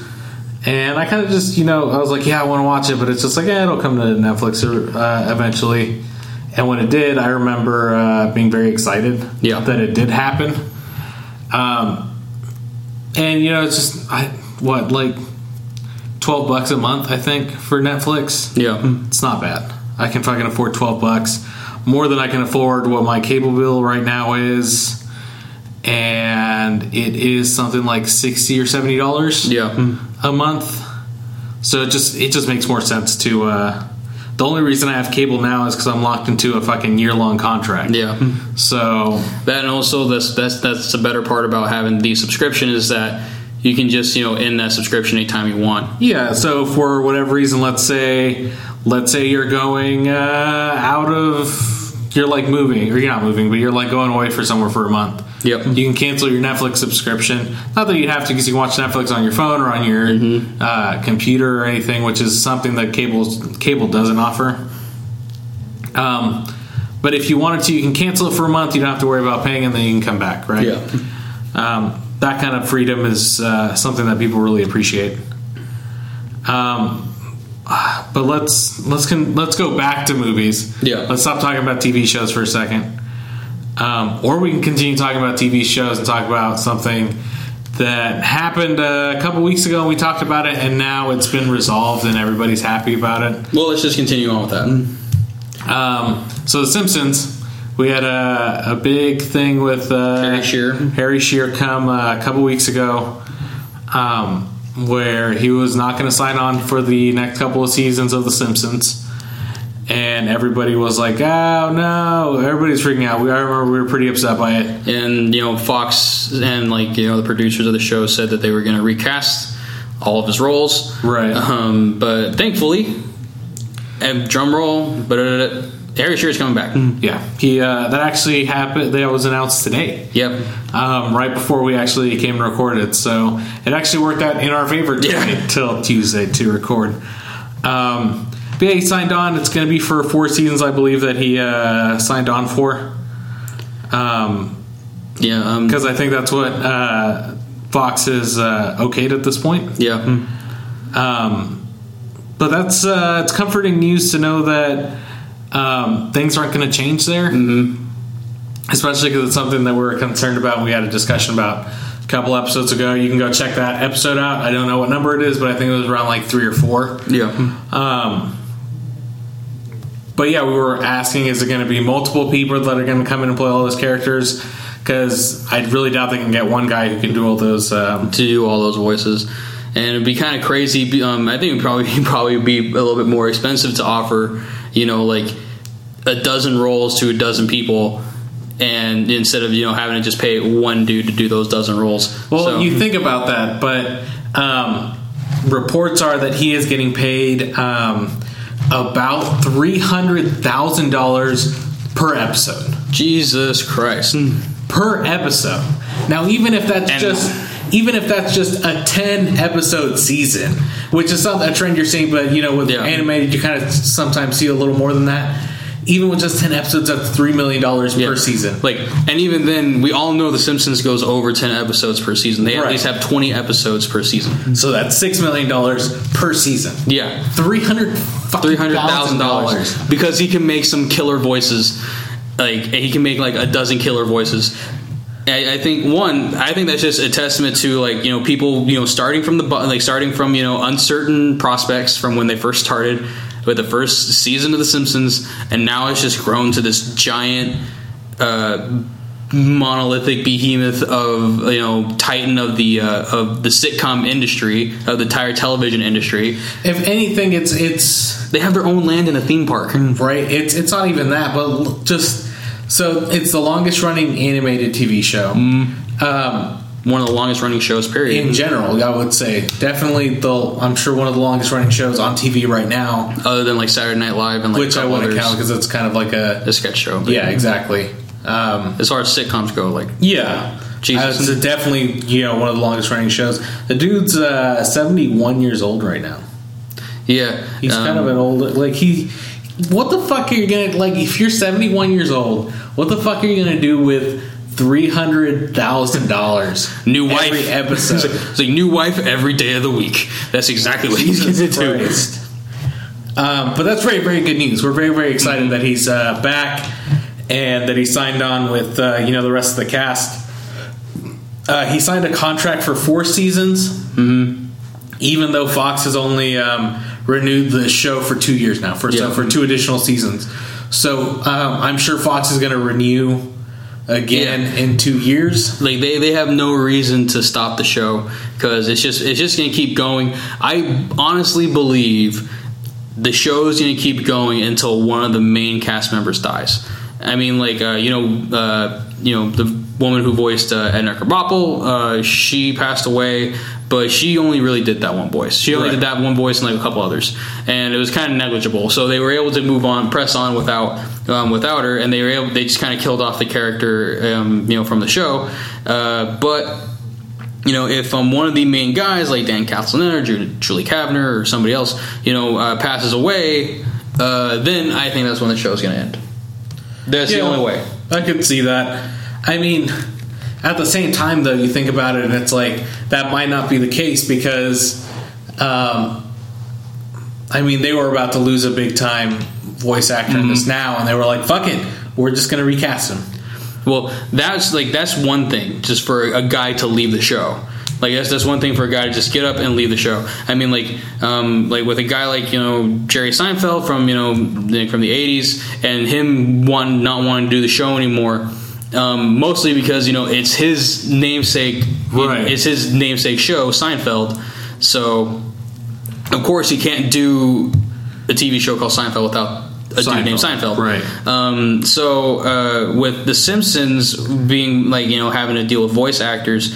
If someone walks away, that's one thing. But if someone dies, one, it can be disrespectful to replace them, because that's exactly what they're going to be doing. They're going to straight up be replacing a person on a show and their voice. Yeah, and they're not, and everyone's going to know that's not the guy. And eventually, they're not going to want to watch the show because this dude's dead. I don't like the fact that he's dead, and I'm getting constantly reminded for it. Right. So as soon as someone dies, I think the show's going to end. But even then, I'm not too sure about that. Just because the power of money can influence a lot of people to do a lot of stupid things. Not even that. This show's just. It's like a household name, right? I'm sure anybody you go up to, you're like, oh, hey, do you know who the Simpsons are? Yeah, they're gonna know. Yeah, they're definitely gonna know who the Simpsons are. So it even though if something like that happened, as tragic as that would be, I don't know if it would stop everything. Maybe that's just my personal opinion, though. Yeah. But either way, good news on that front today. I kind of almost guessed that it was going to be that way, but it's kind of good to be reassured. Last bit of thing in movies that I wanted to talk about. Also news that was dropped today. The directors of the Lego Movie. I'm drawing a blank on their name right now. But the directors of the Lego Movie are directing, or will be directing the Han Solo standalone film that's away from the, of course, episode 7, 8, and 9 that they're making. Yeah. That Han Solo film is set to release in 2018, so it's definitely a while away. Yeah. But I find that very interesting. I guess, they did direct 21 Jump Street, right? Mm-hmm. And the Lego Movie. Yeah, Phil Lord, Chris Miller. Yep. There you go. It'll be interesting. I mean, it makes sense for the character. He's kind of, he's kind of like this smarmy asshole. Yeah. Who, is kind of just out for himself and kind of has that sarcastic, charismatic attitude towards him. So, I think these guys are a good fit. I don't think they're going to make it an outright kind of comedic with some jokes here and there. Right. I think the jokes, they do have them in there, probably be a little bit subtle, and it's just going to be situational humor more than anything else. Because I think these guys understand the materials they're working with. I would say so. I think most, maybe not most, but a lot of directors, I'm sure, are very were very much influenced by Star Wars. Yeah. And I'm sure a lot of directors hold those movies very near and dear to their heart. Yeah. So they know what they're working with. They know what's at stake. So they're not just going to make some shitty movie, I'm sure. Yeah. Plus, they've proven themselves. Even with the Lego Movie being a kids movie, it was still very much a good movie even to go watch as an adult. The craziest thing about them is that they're able to take these properties that no one really gives much of a mind to. I mean, if you said that there's going to be a 21 Jump Street movie, people would just 10 years ago, people would just even laugh at 20 years ago, yeah, because that was a show that was big in the 80s. Big in the 80s. It was really the start of Johnny Depp's career. Yeah. And, people didn't think that was going to do anything, and it wound up to be one of the best movies of that year, one of the best comedies of the year. And even... with the Lego Movie, who the hell makes a movie about Legos? Right. And those guys pulled it off, so... And they did a great job, too, because that was a very successful movie that year. It got a couple of nominations in it. It only got nominated for Best Original Song. Okay. Didn't get nominated for Best Animated Feature, which a lot of people were upset about. But then, Lego just decided to make their own statue out of their bricks, and they just kind of went well, we made our own statue. Yeah, which is a pretty cool moment. But yeah, these guys have proven themselves to be very capable filmmakers, and I'm kind of wondering now that they actually have a property that they have like a lot of material to work with. I wonder what they're gonna do. Yeah, it seems interesting because at first this was kind of believed to be like it was going to be like a Boba Fett movie, but now we know it's a Han Solo movie. That doesn't mean that Boba Fett won't be in it or anything, but there isn't going to be a Boba Fett movie somewhere down the line. Right. So it's interesting that they're going to have all this to work with as far as lore and locations and all the stuff that they can work with. Yeah. I would say it's almost close to being the Lego movie because you saw how many like different properties were in the Lego movie. Yep. So I'm very curious. It should end up very well. I have very, very high hopes for this movie, of course, being a Star Wars fan and all. But good news. Nothing but good news in my opinion. So let's talk about one more thing here before we get out of here. I wanted to talk about this because Rocksteady's now done making the Batman trilogy, right? Yeah, they're done making their little video game trilogy of him. So that's great news and all. But the next question is, what are they going to work on? A lot of people are speculating that it's going to be a Superman game or something. Yeah. Well, I know right now Rocksteady's doing... They're doing the Mad Max game, aren't they? Maybe. Or is that Gearbox? That might be Gearbox. It's published by WB Games. I know that, but I'm not too sure who's behind it. But it makes me think of what they're going to work on next. Are they going to step away from the comic book world? Or are they going to keep going in that comic book direction? Like I said, a lot of people have speculated that the next game is going to be like a Superman game, though I'm not sure how you would do that. All Superman games have been horrible. I don't know if you can't do a Superman game like you did a Batman game. Because there would just have to be so many like qualifiers in that movie. Something like we evacuated everybody out of the city, so Superman can't kill anyone. Everybody has kryptonite everything, kryptonite weapons, kryptonite guns. They put kryptonite in the atmosphere, so you can't just fly out of space. Yep. It's just so many like qualifiers that would seem like just like reason to like keep you in the small little area. It would have to be like how Cuphead has like that game is just nothing but boss fights. Yeah. For Superman, that's just all it's going to have to be is just nothing but boss fights. And like in some degree, He can fight like Apocalypse. No, not Apocalypse. That's Marvel. He can fight like Darkseid, or he could fight. He could fight Apocalypse. That'd be kind of cool to have a weird crossover. Oscar Isaac versus Superman, the new Apocalypse. I don't know. I don't think they can really pull off a Superman game. I don't think they are going to do it because I think they just... Like I said, I don't think it would make sense just because of how many qualifiers they would need to make that game. Yeah. That being said, though, like, is there any like comic book characters that you'd want to see in their own game? I mean, you had like a Deadpool game kind of within the last couple of years, I think. And I think that got like mediocre reviews at best. It got mixed. It got mixed reviews. I think some people dug it, some people didn't dig it. Yeah. I don't know. Like if they kind of like jumped to different properties, I'd like to see another Punisher video game because there's a Punisher game for the original Xbox. Right. And I remember playing that one and actually having a pretty decent time with it. I actually kind of dug it a little bit. I think the Punisher would be easy to do because you could probably do something like Grand Theft Auto clone-ish. A little bit. Right? Yeah. Like, of course, maybe not like a Grand Theft Auto clone exactly, but you could get away with doing something like that because the Punisher doesn't have qualms with killing. Yeah. So you could easily get away with like killing bad guys and like, kind of open world running around and like, He'd be like vehicles. He'd be running through like Hell's Kitchen or something like that. Yeah, exactly. Or through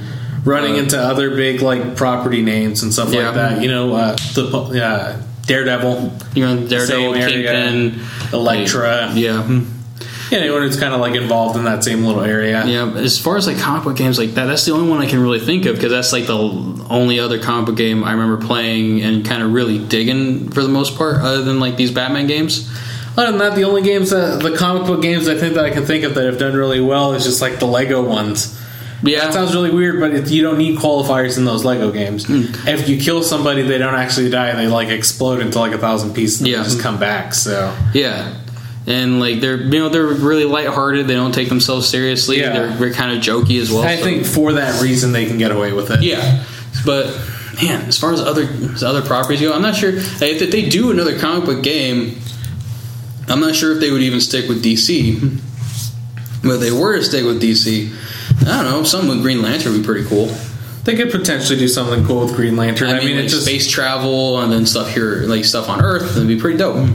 I could see that. Just like a Destiny style travel system, kind of a thing. Definitely. And then like you can go to different worlds. You can go like to the Lantern, home base, and you can like fight the Red Lanterns, the Yellow Lanterns, the Black Lanterns, so on and so forth.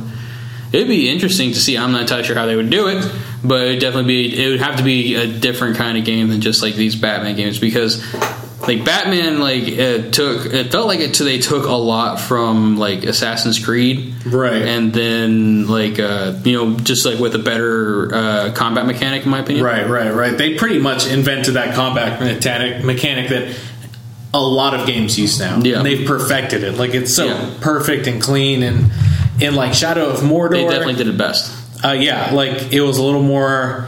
Like it was forgiving almost. And Batman is not forgiving. No. So if you like accidentally click in a direction where there's no enemy and you hit a punch, you lose your combo. Yep. Whereas in like Shadow of Mordor, you kind of get more of a little bit of a a countdown timer, I think. Right. Yeah. I don't know what else. What was the Marvel game that came out last generation where you can like pick a group of people and Ultimate Alliance. So what about a game like that? I think that'd be pretty interesting, because I remember playing the first one and really liking the first one. I did not play the sequel. Right. And that one was pretty fun. It was very like RPG like, and it was just kind of a different take on a superhero video game, and it was pretty fun, really, because like there was that game, and then like there was like one the generation before that one too. What was it called? It was with the X-Men. Man, I can't remember for life of me what it was called, but there was another one very similar to that thing from the same company who did the like a similar RPG beat 'em up game with the X-Men, and then they wanted to do Ultimate Alliance. I can see them kind of doing something like that, but once again, that probably had to encompass like the entirety of like the DC universe. Yeah, you'd have to be able to include everybody and make it almost like one of those Lego games, where the Lego games you can pick like any character from that whatever title they're working on and play as them. Good guys, bad guys, the same. And I kind of like that. I like having that freedom of like, if I want to play as, I don't know. If I want to play as Batman, I can play as Batman. Yeah. But I can also play the same level as Superman, or I can play it as Wonder Woman, or I can play it as the Green Lantern, or I can play it as Bizarro Superman. We can play it as like even like more obscure. We can play it as The Question, right? Or we can play it as Dr. Fate, or somebody along those lines. Or you can play the game as Kevin Smith. I like that. I think DLC Bluntman and Chronic. I'm fucking in. I'm in. So I think Lego really has that shit on lock. They know what they're doing, and they've done it well for a while now. Is there actually any official news on what Rocksteady is going to be doing after? I don't think so, which is why I kind of brought this up. I'm wondering. Like I said, the only thing is just rumors of them possibly making a Superman game. But like I said, I don't know if that. Like I said, I don't know how that would work out. I have no kind of good feeling about that, because, like I said, Superman is this all-powerful being that whose one weakness is kryptonite, right? Yeah. So it just, I don't know. It just is weird. I don't know how, like, unless you gave everybody kryptonite weapons and you filled the air with kryptonite so you can just fly away. Because that would be something that Superman, he's just like, fuck this shit. I'm just going to leave. Speaking of Batman and Superman, I read something that essentially kind of like laid out of what the plot would be of the Batman versus Superman movie. Mm-hmm. I don't know if you heard anything about that. I haven't. I just haven't been too keen on that movie at all. I haven't really heard about it either too much, but they said that the reason why Batman is going after Superman is after the events of Man of Steel. Yeah, everybody kind of died, and Batman pretty much is saying he's got to pay for his crimes. Okay, or he's got to come to justice for them. You know, it kind of makes sense. I guess it just seems like a lame premise in my opinion. I don't know. I just haven't had that much hope for this movie at all, mostly because the people who are behind it are kind of, you know, like, especially, you know, the director. He's not that really good of a director in my opinion at all. He made like one decent movie, and that was like a long ass time ago. But you know, I don't know, it's just the details of this movie. I can gladly like not go, like, I can remain spoiler free, and then I'll go see the movie. I'm more than likely still not going to like it. I can read the spoilers now, and then just, you know, like, it'll essentially it doesn't matter one way or the other. It doesn't matter one way or the other for me, and that's not to say like I'm like counting it out just because I really want to see this movie fail. I don't ever really want to see a movie fail. It's just that I just want this one to get through their heads that they need to retool everything because their movies are not working. Yeah, they've got to do something different. They're doing really good with the TV shows. Yeah, I mean, like, I don't understand why they can't do TV shows. Like, you know, like that seems to be like what they're doing the best at. I mean, like, you know, Flash is doing great, Arrow is doing great. Supergirl just premiered and like to like mixed reviews, but you know, we'll see how that goes. I think like all of it. I think like all their other two shows got mixed reviews when it first was released anyway. Yeah, it's all a matter of, you know, over time, if they can make a good story that they couldn't. Mm-hmm. If they can tell a better story in how long are the episodes? 30 minutes, 40 minutes. Yeah. You know, including commercials and everything. If they can tell a better story in 5 or 6 hours worth of TV show than they can tell in a 2-hour movie, yeah, go ahead and do that. If it's gonna if you're gonna, like, I would prefer have all these different TV shows. Yeah. Use them as like your origin movies, like Marvel did forever ago, and then just throw them into a movie. Yeah, that would be. I think that would probably work out a little bit better. And like, especially for them, like, because they'll be able to kind of build everything up in the way that Marvel's doing, as you said, and then just they'll actually be able to have, you know, some kind of coherency with everything. Because like right now, like they're trying to go all grim and dark for a lot of characters, even though like it's just kind of laughable at this point. Yeah. It's very 90s, like very 90s extreme, you know, fucking kind of stuff, you know, that's just kind of over the top and ridiculous, and it's not even tongue in cheek. They're actually you kind of realize they're being serious about it. Like, you kind of see all the stuff that they're doing with, you know, Suicide Squad, and that's just like making me just like, you know, like really kind of like, are you guys really like serious about this? Like, this is ridiculous. Yeah, I mean, I'm going to wait a little bit longer to pass judgment on that, because right now it does look kind of crappy. But then again, you look at the like on-set pictures of something like Hellboy, and that looked really shitty. But Hellboy movies weren't that bad. They did, you know, they look pretty good in my opinion. Is it? Yeah, except, you know, when they released actual photos from the set and they had lighting of like, or like when they first revealed like the look of the Joker and they had the lighting they wanted for the Joker on that picture, that didn't make him look any less ridiculous. Yeah, and that's exactly the way he looks in this, like, in the stills for the movie. And like, I mean, I realize that there's going to be some tweaking done to, you know, lighting and, you know, color saturation and everything else, and the editing process doesn't going to remove the fact that he's still going to look ridiculous and out of place in this kind of like the super grim, dark, gritty, world that they're building up, and he's still going to look like a pastel covered clown. I mean, like Nolan hit the nail on the head with the Dark Knight. Granted, Dark Knight Rises was that's the only way I can really describe that. First viewing was okay. Second viewing was just did not hold up. Did not hold up. Like the plot holes were mile wide in that movie, and just a lot of ridiculousness in that movie. And so it's just kind of. But in my opinion, that was a much better take on a modern Joker. It was a better take on modern Joker than what it looks like we're going to get in the Suicide Squad. Of course, it's not final, so we don't know, but it looks more modern and more appropriate. Yeah. Well, are you talking about Jared Leto's Joker looking more appropriate, or? No. Are we talking about Heath Ledger's? Heath Ledger. Because Heath Ledger's is definitely more appropriate for now. Even 6 years ago, 7 years ago. Okay, think about who was the one who played the Joker back? Jack Nicholson. Jack Nicholson. Yeah. Just if you look at his Joker and compare it to now, it's like, okay, that looks ridiculous. But for the time, it makes sense. It looked appropriate. Also, for the type of movies they were making for it too, which they were still very kind of ridiculous, still very comic booky. Yeah. But Tim Burton was able to make them kind of more grounded than anything else. Right. He was able to make this believable comic book movie that still looked like a comic book, and with bat nips and everything. It's like, no, that was Schumacher. That was Schumacher. Yeah. With he made the bat nips. Yeah, he made the bat nips, and those movies were horrible. All those movies, after the Tim Burton ones, were great at the same time. Like, they're only great if you're looking at them drunk, high, and blindfolded.